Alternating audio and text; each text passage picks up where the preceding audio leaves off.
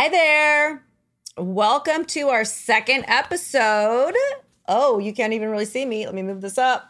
There we go. Our second After Hours episode. Here comes the wine. It's a Saturday. Yes, it is. It's a Saturday, and we're just Shalom. Shabbat Shalom. And we're saying, what the flock? So here we are. Disclaimer: we've had a couple glasses of wine. You gotta drink.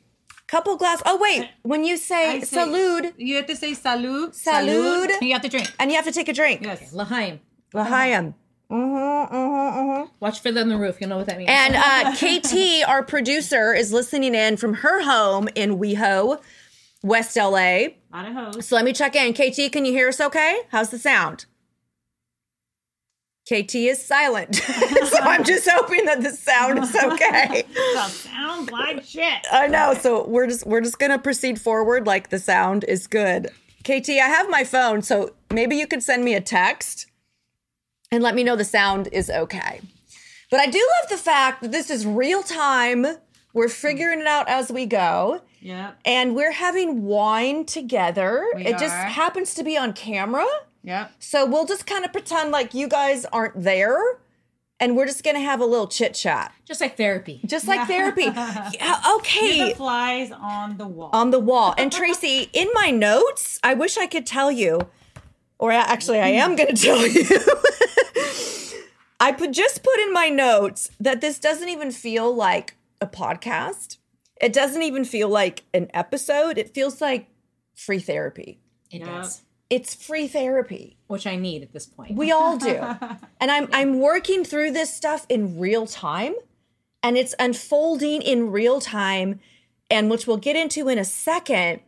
Tracy has probably the best memory of any human I've ever met in my life. Makes me horrible to be married to. I don't have the mic on her right now, but she said it makes her horrible to be married to, which I love. I know for a fact you're amazing to be married to because I know your husband and he adores you. He does. Anyways, so what I'm getting at is our therapy sessions that we have together have changed my life. This podcast has really opened up windows and doors of memories and aha moments and acknowledgments that I didn't know were there. And what I started to say with Tracy, and then I'll do a formal intro in a second, Tracy has the most amazing memory. And my version of PTSD and how that has functioned in my own life has been to block things out. So I have blocked out, I would say, 50% of what happened.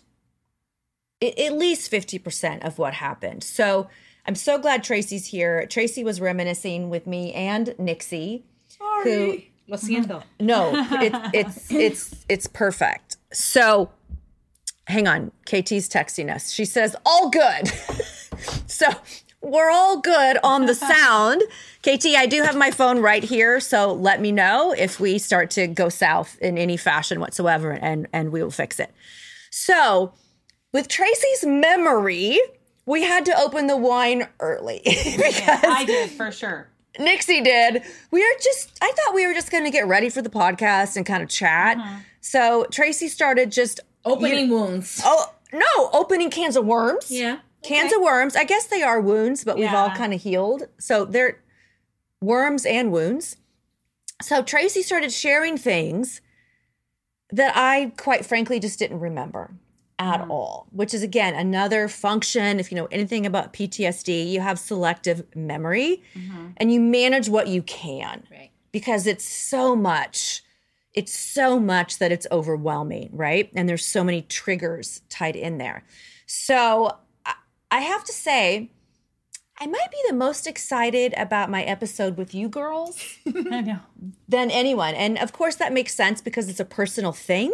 I've loved all our episodes, but selfishly, it has been free therapy. I love free. We knew each other's ex-husbands. We did know we each did. other's, which ex-husbands, exactly, which leads me into my next point here. the thing I was really excited about having you on for, Tracy, is that Nixie and I, we were pretty much arranged or set up with husbands. Yeah. Right? In the church, I have to bring out the air quotes, cult that we were all in together. So Nixie and I met people, married people we did not know. Right? We had been alone with them, maybe never alone. Right. Never kissed them, and had to always be guided and micromanaged and controlled. And literally were told being intimate with them would be a sin.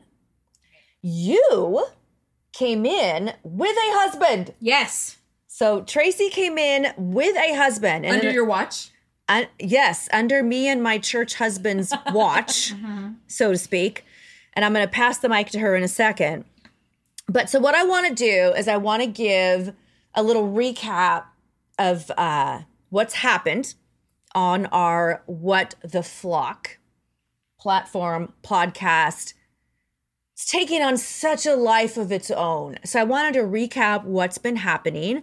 And it definitely was very timely to do another after hours girl to girl.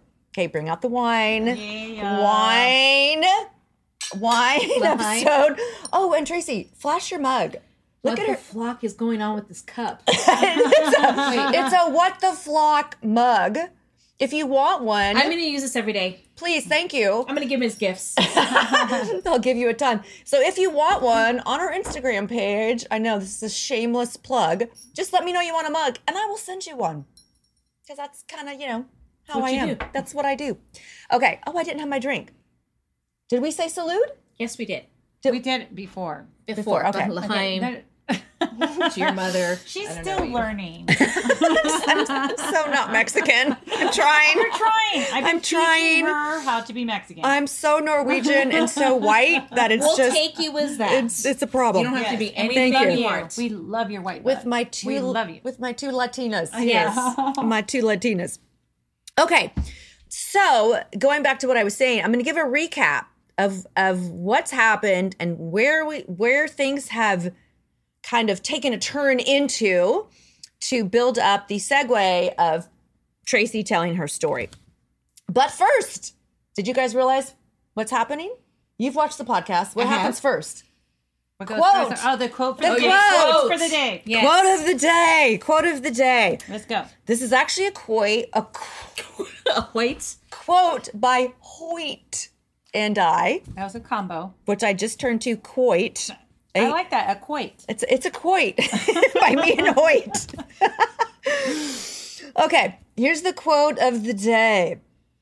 Spiritual gaslighting is the process of trying to condition you to believe the problem isn't the abuse itself, but instead your reactions to their abuse, calling it crazy, sinful, or bitter.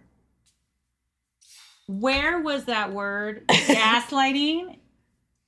Like 10 or 15 years ago. Right. That is such a perfect definition. It is just Oh my God. gaslighting to the millionth degree. Welcome to my life is this quote. Yeah, I love that. Welcome to my life. Okay, so let's unpack this for a second. Where you're not allowed to respond or react to the abuse, but then your reaction to the abuse is what people react to. Right. It's your fault. It's your fault. It's the I can't believe that you would respond so strongly to that. Or you might get a lucky quote that says something like, I'm sorry you feel that way. Okay, that's a favorite. That's a favorite. That's a gaslighting. I'm sorry you feel that way. Right. I'm sorry that hurt your feelings. But we all knew that. But if you were just more forgiving, or if you could pray through that, If you were more spiritual. if you were more spiritual or faithful, or you weren't so prideful, or you hadn't made the choices you made, God wouldn't have to be showing you things in this way. Right. It's not us showing you, it's God Almighty showing you. We are just his mouthpiece. This is the kind of bullshit I've been hearing. Oh, yeah. So you are not allowed to react to the hideous abuse or lack of apology or lack of acknowledgement or the lying, or in my life, the stealing, the disparaging of character, the flat out story making. You can't respond to that. But yet, we are supposed to just move on and be forgiving. How convenient for them. It's super convenient. Super convenient. So they just sit back and go, wow, she's just really prideful. Mm-hmm. She's just so selfish. Look what's happened to her. Look what's happened to her. I think it's because she's following Satan. Right. I've heard that. Oh, it's just so sad. Let's pray for her. Let's pray for her. This is what's happening in my life after 12 years of finally telling the truth. Mm-hmm. And quite frankly, I find it hilarious. I don't even let it upset me anymore because it's like comic relief. Right. Because I know what they're going to say. I can almost just tell them for them. I can be like, here's your response. And here's the scriptures. You're like, I was given that. I know this one. Right? Oh, there it is. There it is. But when you get to a certain point. Yeah. Right. But when you get to a certain point, you can set that boundary to say, nope, I'm not going to go there with you anymore. You can. The problem is when, for me, my situation is very unique because the abuse is still happening. Right. Mm-hmm. Because now I am paying on someone else's debt every month. Ugh. Right? Right. Mm-hmm. So I've moved on, and believe it or not, I've forgiven because I actually feel sorry for them. Right. There's a very genuine, and not karma's a bitch kind of sorry, but I feel for them. I even feel for the person that's still stealing from me. I've forgiven them. The problem is that I feel sad for them because they don't get to evolve. Right. They don't get to have the aha moments. They don't get to wake up and have this clarity. Right. They don't get to go, wow, this is why this has happened in my life. Wow, this is why my wife left me. Right. There's no aha moments because, quite frankly, they're too afraid to do that. But there's a cowardness. There's an arrogance. That's too scary for them to go, wow, this is why this has happened. While the rest of us get to live full, graceful, evolved, empowering lives. I think it's like an addiction. Hold on. Take the mic. It's like an addiction. It's you have to come to terms, and that is really difficult for people, because it's you're admitting so many things and your life has to change so much. And I know that is definitely why people don't leave, because there's a big cost. Like you've invested yourself in, it isn't, you've invested, I invested about $1 million. Yeah. You invest your money, your time, your belief system. Soul. Yeah. Everything. And so to pull away is there's a huge sense of loss, and it's your community. You lose your community, you lose your friends, you lose what you considered family. You lose so much. There's a huge loss, but there is a life after that loss, because then you have so much freedom and you can live an authentic life, but you can't get to that point because it is literally such a painful process after you've completely dove in, and that is all you do. Right. That's what you're all about. So I get it. I mean, that was what was difficult for me. 13 years in, investing yourself, and then you have to pull away from that, and you don't know another life. You have to build your life again. And it's really, really difficult. And I get that for people in any cult. And that, and that's the hard part. Right. I 100% agree with you. And I'm going to tag team on that before I pass I'm not passing the ball, I'll be passing the mic. we have one mic here. So before I pass the mic, our new Shure mic, by the way, they should sponsor us. I should reach out to them. It is a great mic. Okay, sure. I'm going to pass the ball / mic to Tracy in a second. And I want to tag team on that because thinking through what's happened, with me personally in the last couple of months. And I thought, we have Matthew Wolpin, who did a couple episodes for us, who was one of the main whistleblowers. Do you guys remember the Henry Crete letter? Yes. That was it. Changed my life. Changed your life. They had probably about 50% of the membership of the ICOC left, right? Matthew Wolpin, he was the one that really kind of leaked Henry Crete's letter in the beginning. So we did 2 episodes with him. And I'm not sure if his will air before or after this. I was going to say, what? I didn't know about that. Yeah. Because that letter... that one changed my life. That one literally had me running to the parking lot in Orange County, away from Elders. Yeah. With people knocking on my window to come out of my car. Of course, because they were chasing people down. And it literally had me feeling validated, but had such a breakdown. I actually went to the emergency room twice for breakdowns. That letter was the start of my life. Right. I'm so glad you shared that. Okay, so, and of course, Matthew gets into that more when we have Matthew on. We do 2 episodes with him. So this letter and then all of the, the fallout that happened was very life-changing. Believe it or not, let me think back. I had pretty much left at that point. I definitely knew everything. Officially left. I hadn't officially left, but I knew everything in the letter already. Right. Because I had lived it. Right. So nothing he said to me was shocking. Right. It was like, oh, confirmation, validation. But you were still in, because I asked. I was still in, but I wasn't in leadership and I wasn't attending everything at that point. I was actually in Florida when that happened. Okay, so this letter, it's famously known, you can look it up, the Henry Crete letter that happened, Matthew Wolpin leaked it. But during this time, Matthew was going through his own aha moment, discovery process in his own soul and in his own mind.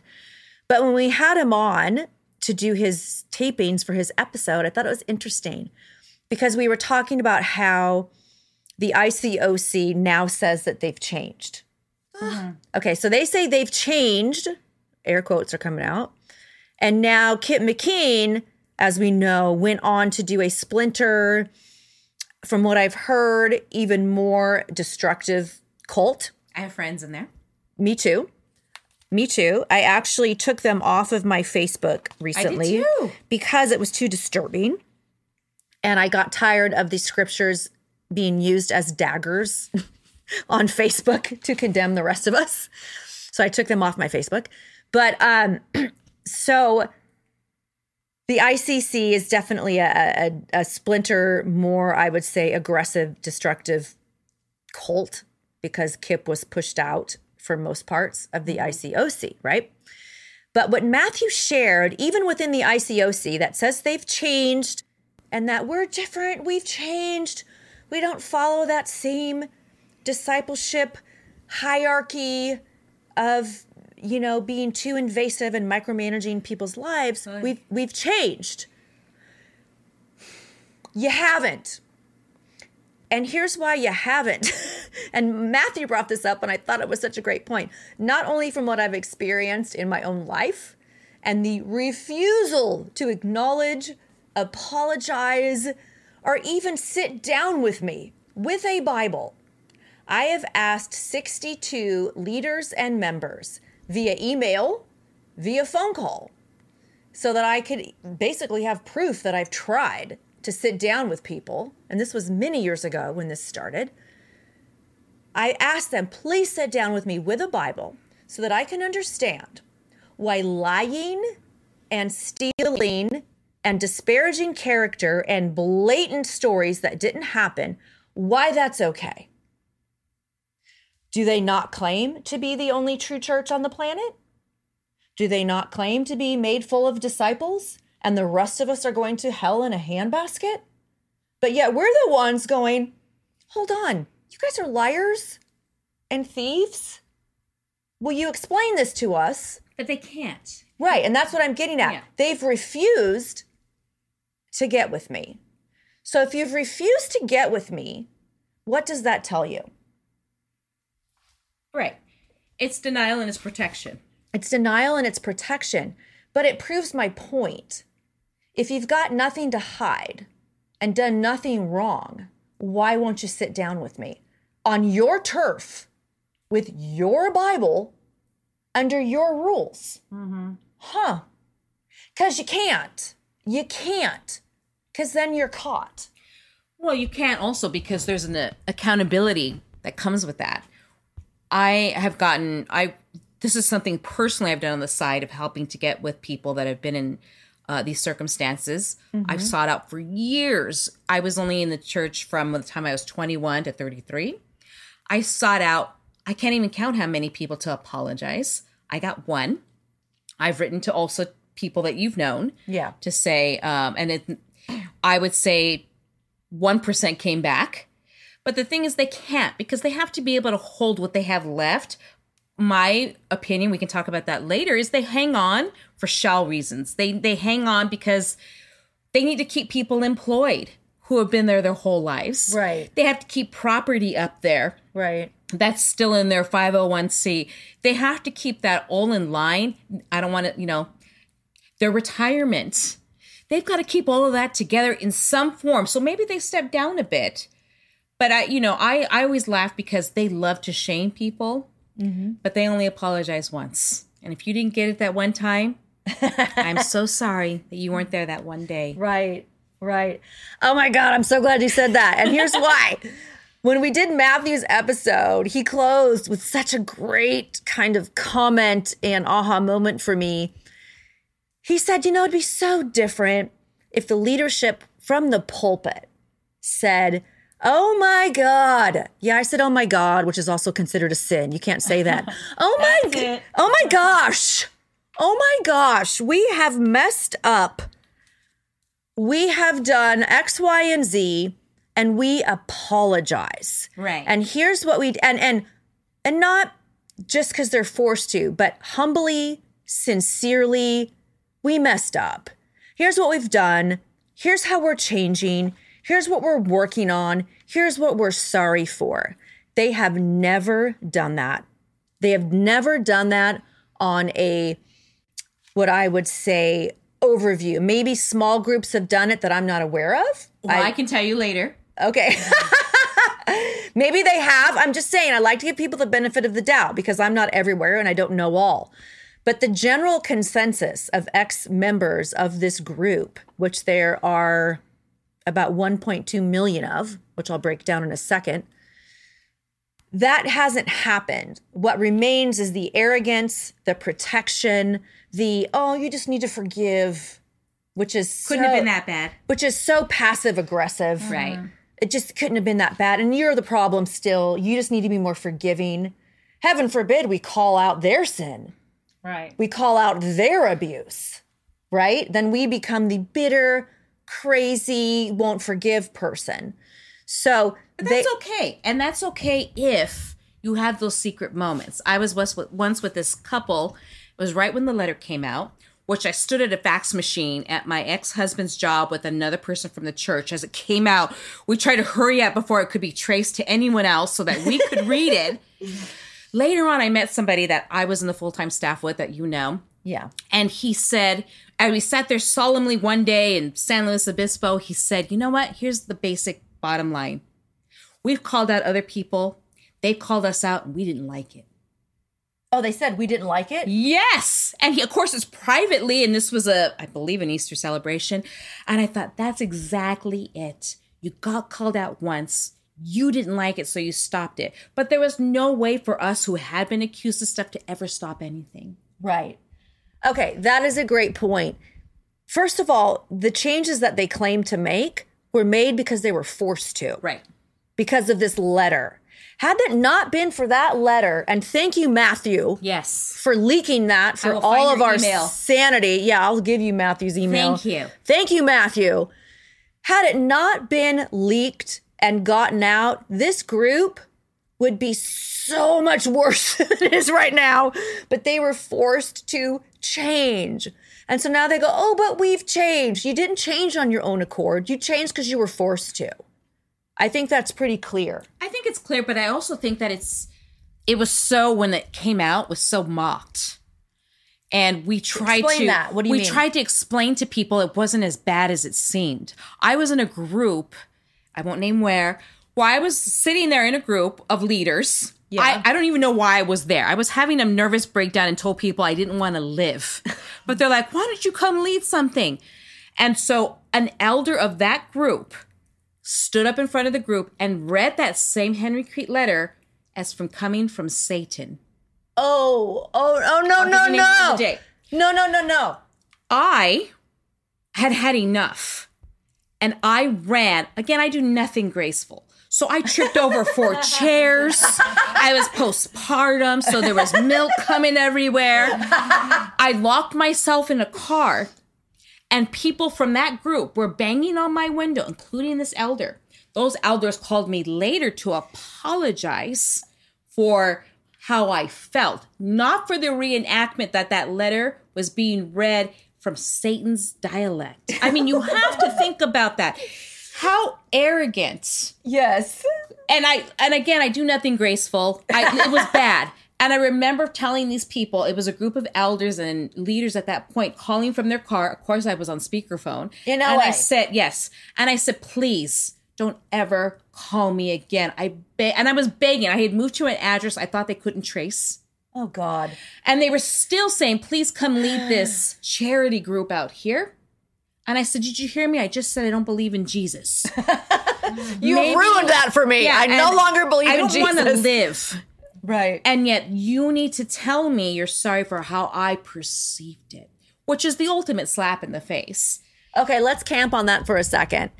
When they have apologized, which is rare, and because they're forced to, it's the, I'm sorry you felt that way. It's never a real apology. I know Nixie wants to, I can see. No, that's exactly what it is. It's almost like, I'm sorry that you perceived it this way. That you perceived it this way. And so there's no validation, there's no healing, there's no love, Yeah. And I mean, for me, I didn't work for the church, and I know that Shell and Tracy worked for the church, but I was in leadership too. And I know that there were things that, when that Henry Crete letter came out, I was already like, things are not the way I thought they were. And I was part of the church for 13 years. Yeah. And for me, that was like, it was everything that I was thinking, but I was afraid to say, because then you're really going to get it if you say it. Right. And you're really, and it's like you're convinced that those thoughts, that your own thoughts are not okay. False. Yeah, they're false. And if you think them and they're not aligned, then they're sinful. Then they're sinful. And it's like that's why they call it, it's not, I don't know if it was intentional brainwashing, but it's a consistent way of thinking. Yeah, it's like everybody starts thinking that way, and everybody's convinced that this is the way we should all align our mentality on.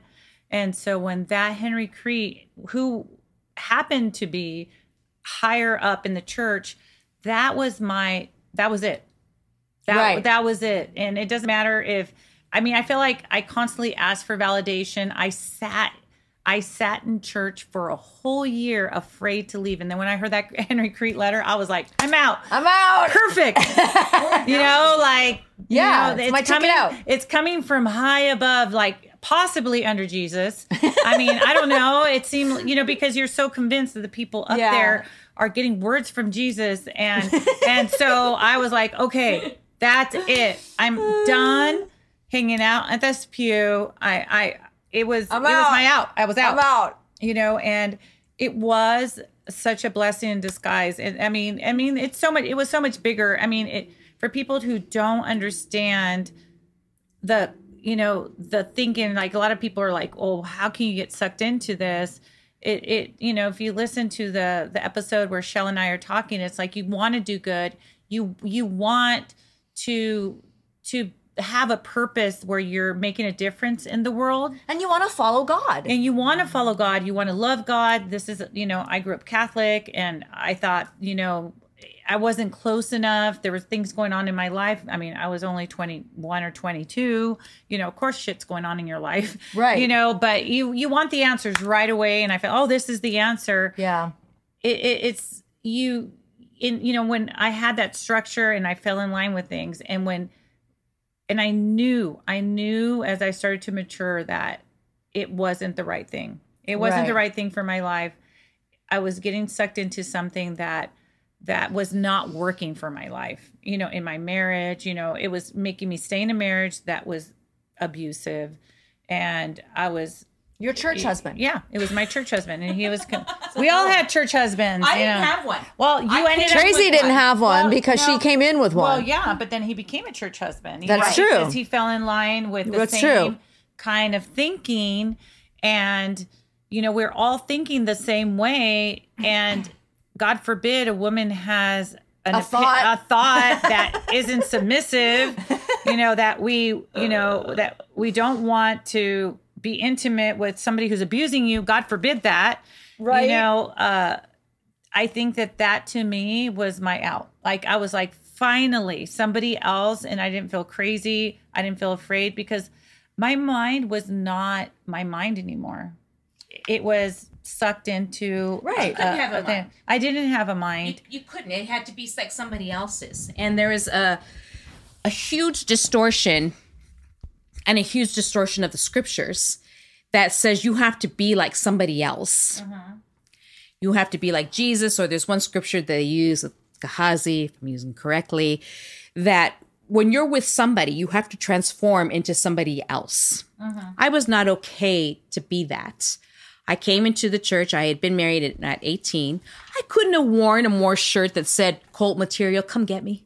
I need love. I need appreciation. Wait. Let me pause for a second. You can pause for that. Well, I'm not going to pause, so to speak, but I want to set this up for Tracy, because I'm going to have Tracy tell her story now in kind of context here in full form. Tracy came in. How old were you when you came in? 21. So she was 21. Married already. So the difference between Tracy's story and Nixie and I's story is that, like I mentioned earlier, we were set up in the group, in the cult. Tracy came in with a husband. So Tracy... I didn't leave with one. She just said she didn't leave with one. So I'm going to have her explain that. So Tracy, what I want you to do is give your story or share your story with how you got in, what kind of happened when you were in it, and then how you got out. Okay? And then after that, we're going to take a pause because we're having such a good time with Tracy and there's so much here. Like I'm on page 1 of my notes. I've got 15. So we won't subject everybody to that. But I'm going to have Tracy tell her story, and then we'll take a pause and we'll come back and we'll do part 2 because there's just too much good, juicy meat here to pass by. Okay, so I'm literally going to pass you the mic, and then, like I said, just share how you got in, share your age, what happened, and then how you got out. Very easy. I was a hot mess. I moved out at 18, the day I turned 18, to get away from an abusive family. Okay. I married into an interracial marriage. I got married 3 days after I graduated from high school to get away from my family. Wow. So that I could literally not have someone come over and pull me out of the house. I had no intent of staying married. I was married by a B.B. King impersonator. A what? A B.B. King impersonator in Vegas. B.B. King? Yes. You were married in Vegas? Yes. What? Yes. Oh my, how do I not know So this amazing. You just told me. Things weren't working out. Things weren't working out. I met a woman at a bus stop. And she said, come to my church. I said, okay. It was down the street from me. Can you share the initials of the woman that met you? P.S. And I had a nightmare with P.S. We were friends until the very end. Filipino. No. I will tell you later. Okay, tell me later. I know who it is. This person had a young son. Okay. But I needed friends my age. Yeah. So then I meet this hot woman in a red Mustang with bright red lipstick, always fixing her hair. It was the most beautiful thing I had ever seen. I remember her hair, massive. You. What? It was you. I didn't meet you. No, but we met pretty much after that because you converted me. Yes. Did you get that Mustang? I've never seen it. Oh, she had a hot red Mustang. And I'm like, oh my gosh, I have white friends that have nice cars. And I thought at the time, this would be fabulous. So when I leave my husband, he will have friends when I leave. And so I went through the Bible study and they're like, no, you're married. You have to stay. I was like, oh, okay. You have to stay with your husband. Well, I didn't know that. I didn't know that. I skipped down the wedding aisle. I'd never been up that early. Elvis was busy, so that's why we got BB King. So I converted under this one here. Under me? Yeah, I'll leave that there. Yeah. Oh, God. So from the time 21 to 33, what happens? I was one of the fastest people in a married couple to be put on staff. So within about a month, I was in the full-time ministry. I remember. And it was at the height of everything we did weird. Yeah. Wait, that's a great point. Because there was definitely peaking points of weirdness and excessive control and aggressiveness and abuse. Well, one of the things people, and I've met with people it's been my personal hobby over the last 15 years is to meet with people that have come out of the church. Cult. Church, cults, Church. Especially now I run a synagogue, so things are much different. But here it is, all these years later, I'm still meeting with people that need to come to me to have a safe place to talk. A safe place. That's the great point. And I'm almost unrecognizable now because at the time when I met you and until the time I left the cult, I was 111 pounds. You were basically anorexic. I was anorexic and had bulimia for about 20 years. Right. You were skin and bones. The stress of the church, I couldn't swallow food. Right. I remember. Didn't like food, couldn't swallow food. And it was in a bad place. And people think, and I get very frustrated because people think, Christianity, how bad could it have been? And then I say, well, Jim Jones. It's so easy to judge people who have been in a sex cult or Scientology and a spaceship. The techniques that I've learned, honestly, from Steve. What's his last name? Hassan. Hassan. That's Dr. How you say Steve it. Hassan. Dr. We Steve love you. Hassan. And a friend who had left when I left gave me the information, saved my life. Because I had gone, when I was in the cult, the last 3 years, I sought counseling to get out. Okay. And the first psychologist I went to said he had no training. He said, well, unless someone's being murdered or I can call 911 on, just leave. And he didn't understand how hard that was. He didn't understand that it's a prison in your own brain. It is a prison. And on top of that, I had given up everything quickly. Yeah. So my income, everything I had was based on the church at the time. Right. And so when I tell people this all the time, they can't believe it. People are always amazed at the synagogue now. I haven't missed service. I think I've missed 2 services in 3 years. Right. And I kind of giggle and I do tell them. When I was the president, I probably should tell them. I was in a cult where to not go to service was a sin. Well, let me tell you, no, it was such an act. I had to fool my husband at the time. I had to fool him. Hey, I have a fever. Mm-hmm. I don't feel well. I would go heat up with a blow dryer. Right. A thermometer so that but that wasn't good enough. Then he had to call people. Right. Tracy doesn't feel well. Yeah, she's running a fever. I don't think she can push it through today. For the service.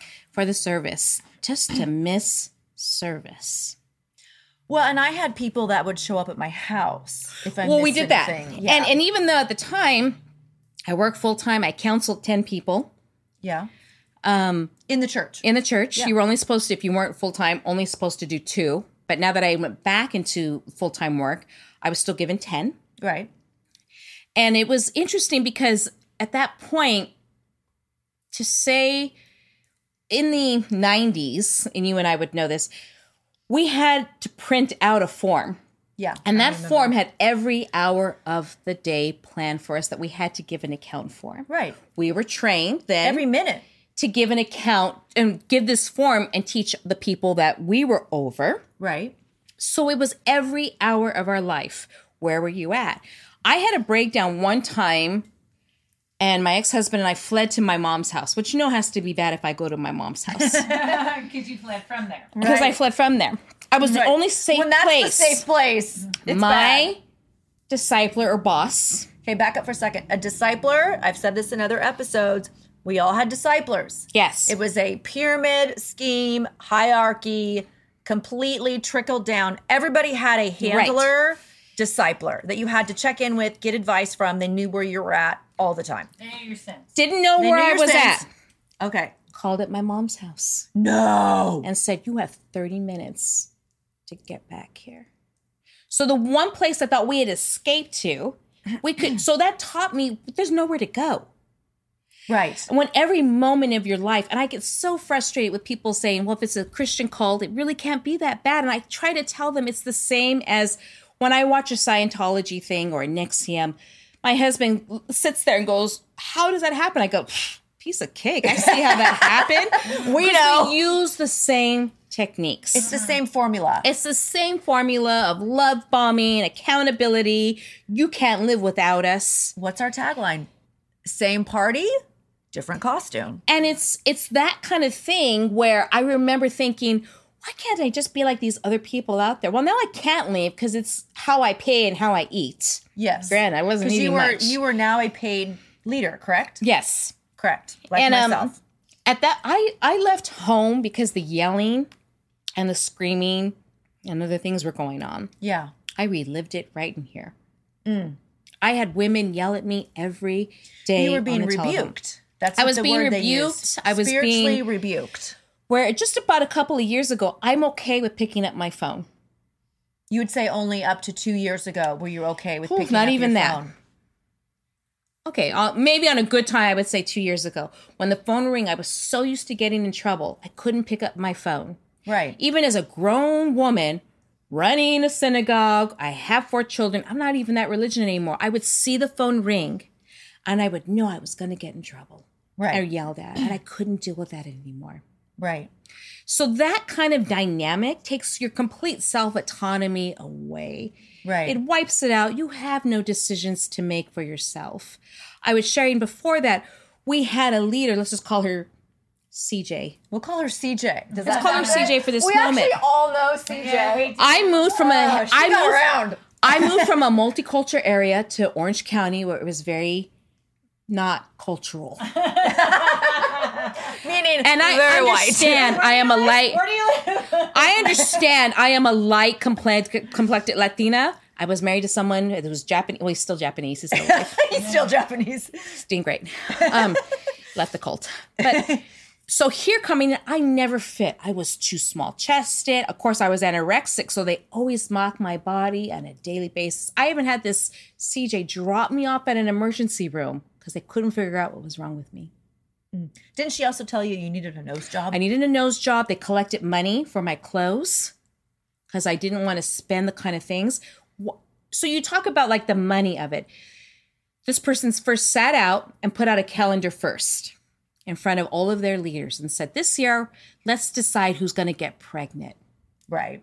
I remember those meetings. And this person said, I'm going to get pregnant this year. I had been married for 7 years at that point. Right. And it's still the audacity is I'm going to get pregnant this year. You can't because you need to run my ministry when I'm busy. Right. Although I treat you like dirt and we can't get along. Right. This was also the same person where I was giving probably about 25% of what I made at the time. We needed to collect money because she really liked Tiffany's. Aha. And so our group, again, I have zero money. 25% of it's going to the church.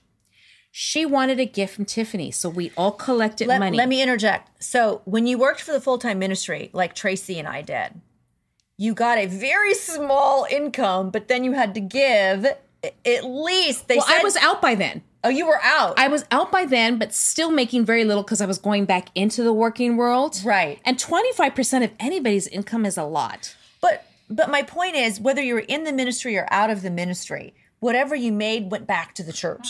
Right. And this person came in and we were told you should be so grateful for this couple, but you're going to have to pay his child support. What? Yes. So we paid, and I have a good memory. We paid $2,000 a month as a group in our area to pay for his child support from his previous marriage. Oh, CJ's new husband's Correct. child support. Correct. Okay. So go along. We did all of these things saying, we should get to know each other well. Write down your favorite labels. Honestly, I'd only been at Target. You mean fashion labels? Right. What kind of colognes are your favorites? What's perfumes for your favorites? So I made up stuff because I didn't know. Other than a sample in a magazine, I'd never seen it. Yeah. So we collect for this Tiffany's present, and she comes back in tears. Oh, no. Because we hadn't given enough. This is so crazy. For Tiffany's. It's so sick. I don't even think at that point I have now, because I've come a long way. And I walked into a store. I've never bought anything from there, now that I think about it. I had never even walked inside a Tiffany's. But here is somebody in the full-time ministry demanding a gift from Tiffany's. If you really loved her and were committed. Right. And oh, yeah. So when I got pregnant, and I didn't have permission to get pregnant. Right, neither did I. I got yelled at. So many of the people that I met said, oh, I went through that too. And it created so many problems between them, people that because I didn't get permission to get pregnant. So my friend said, this is what we're going to do to help you not get yelled at right now. We're going to tell this person during service so that they're in front of people. Yeah. And they can't yell at you. Yeah. And then I got pregnant and I said, hey, I'm pregnant. Ah. And actually she said, I didn't know we had talked about it. Huh.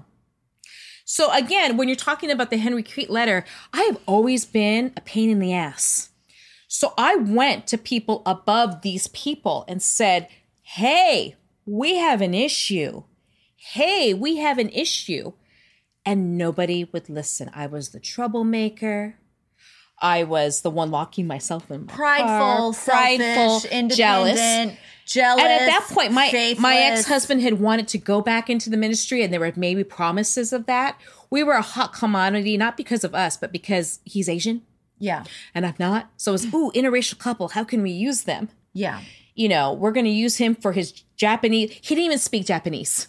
We barely speak English. Barely speak English. So you have all these moments of doing stuff. And so it's at that point where you think, what's going to happen to me next? Right. And what happens to me next is they turn your spouse against you. And you become the bad one. No, that does happen. And so I went to a counselor saying, hey, I don't want to do this anymore. What are we going to do?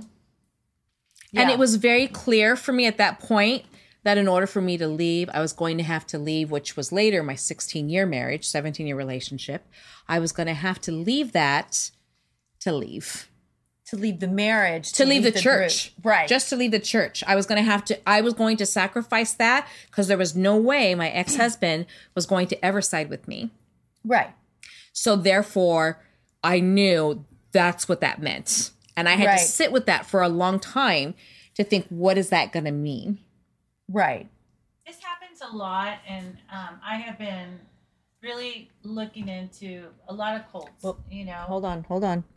Passing and the mic. I feel like it's the same strategy with all of them, and even if this particular church isn't the same, or they're saying they're not the same, I think it's really important to talk about the strategies that many organizations take to draw people in and control them. Well, they also wipe out the first line. Because they wipe out the people that have had the problems. The only people that I have found that are left are people that came after me, who didn't experience the crazy house exorcist. That's a whole other story that you and I went through. Right. During those times, that whole level has been wiped out, or things that I kept from people to know. I met a woman a woman I converted. And she said, well, if I'm in a cult, and I said, I was told to marry you off to so-and-so. And I didn't do it. Mm-hmm. And the shock. And I was told to get money from you while you were living in a garage. So it's those kind of moments that you have to have with people to say, I respect where you're at now. You can do your own thing, but you may not erase what happened. Exactly, because it's left a lot of damage. And it's funny that you guys talk about CJ, because and I didn't tell you this. Small world, because CJ had a serious interest in my ex-husband. I remember. I know that. Oh, you should have let her have him. Come on. Man, should I? Like, she was on him. Every time we went to events, she was like, hi, and because the dynamic and the, how the church is set up, it's for the church's best interest, not about love. They're like, she is the same race as him. Yeah. So you guys, him and I were not meant to be. Even though he was interested in me, they tried so hard. And she's a very aggressive person. And so, she really wanted. Sorry, back up. She's arrogant as fuck. Oh, yeah. Come on. Let's just say it. Even then, as fuck. Even then. Just sappy, arrogant. Because here's how to tell a person who's really sorry. Somebody reaches out to you and says, I want to apologize. I'm so sorry. I'm hurting the same way.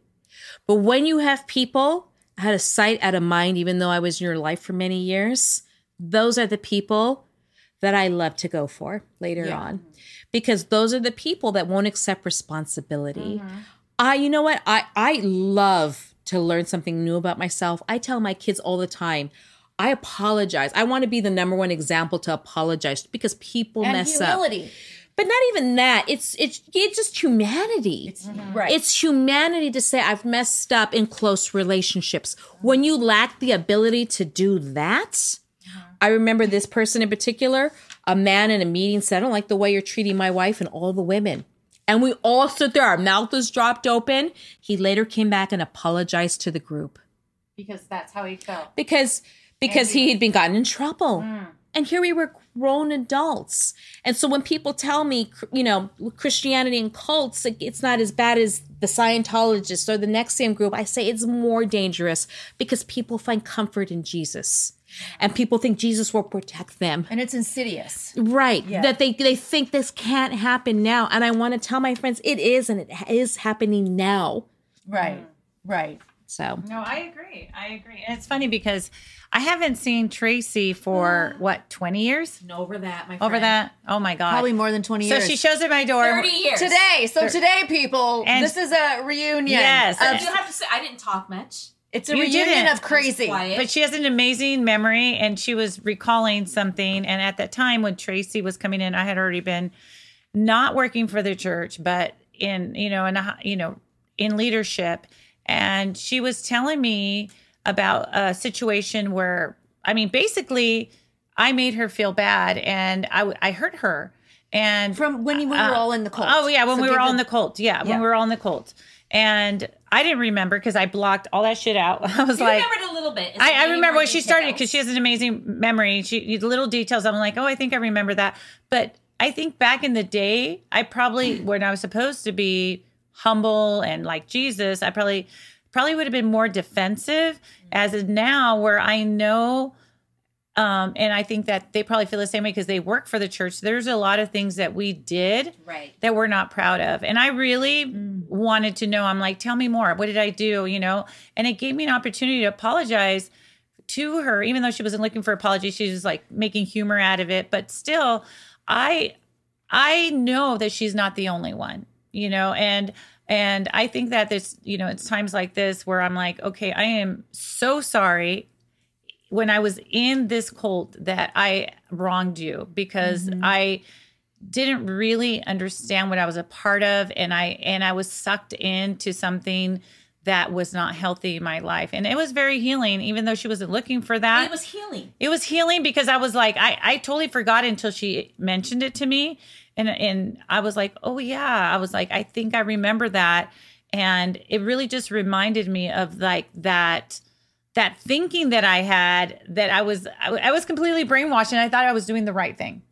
Absolutely. You know? And I know that you understand that. I know you weren't trying to make me feel bad. We were laughing about it, but I was like, I'm sure that not only in this situation and what we've gone through, but in other situations, people are sitting with so much guilt. And honestly, it was, even though I didn't realize I was looking for that healing, I feel like it's really important if you have those opportunities to just apologize and say, you know what, that was just bullshit on my side. You know, like, but don't you think it's validation for what you've gone through too? Well, yeah, because for sure. At the same time, I wasn't looking for an apology. And I didn't feel like you were. But at the same time, when people tell me, oh, you did this, or when I recognize really bad situations, I've made it the last, I would say at least 12 years, my journey to look for people online to apologize for. I might know your first name, half of your last name, and I'll find you if I know I've said something, because I learn a lot about myself.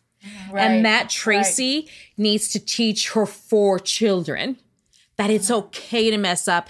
Embrace it. Don't be married to your opinions when someone gives you new information. Right. And I want to be able to show, because I think I've led a more beautiful, honest life, knowing that I can deal with that. And when my kids tell me things, it's not, you know, I mean, probably if it's my teenagers, I might take it with a grain of salt. But in general, I want to know where I've come from as a person, because I look at the Tracy in her 20s that was in the cult, and I look at myself now, and I am glad I'm not the same person. Right. I am glad, and I will never go back to that. And I hope to inspire people not only to leave, but we're carrying this heavy balloon around of pain. Any cult you've been into, you're carrying this. Your scars are heavy. Why is my scar heavy? It's because you've done stuff that nobody understands. Yes. And that's why talking to survivors has helped me, because even when I've gone to psychologists that didn't understand, that dismissed it, I'm like, no, this is bad. And they couldn't understand. Now I have a therapist who writes things down. Let me Google that, which is great. But unless you have those survivors to contact to validate and say, no, that happened. Yes. And hopefully my good memory can help people to say, that did happen. And now I can move on to something greater, so people don't fall into that, because religion and believing in God and different things can be beautiful, but not under mind control. That's true. Perfectly said. Perfectly said, Tracy. Okay. So what we're going to do, guys, and I'm so glad that we planned this to be 2 episodes, because I would be really upset right now if we had to end right there, but we're not. So we're going to take a couple minute break here. But what I wanted to tag on to or piggyback what Tracy was just saying was that, remember the analogy that we talked about when we did our first After Hours episode? I saw Butterfly that. one? The butterfly one. That. We did After Hours. Yes. So glad you saw it. We used the analogy or the metaphor of, I guess it's an analogy, of the abused child that grows up and goes, hold up. This is messed up. I was abused. Here's what happened to me, Mom. Here's what happened to me, Dad, maybe. Here's who Uncle Bob abused me. And then the mom or the parent or the adult in charge goes, oh, it wasn't that bad. Right. I think your memories are off. I would have seen that. I don't remember it like I that. don't remember it like that. You're being dramatic. Oh, you're crazy. You are crazy. You're trying to stir up trouble. Are you accusing me of something? I would have stopped that. Right. I would have never let that happen. That's the kind of comments I've gotten when I've brought up very abusive situations. You too.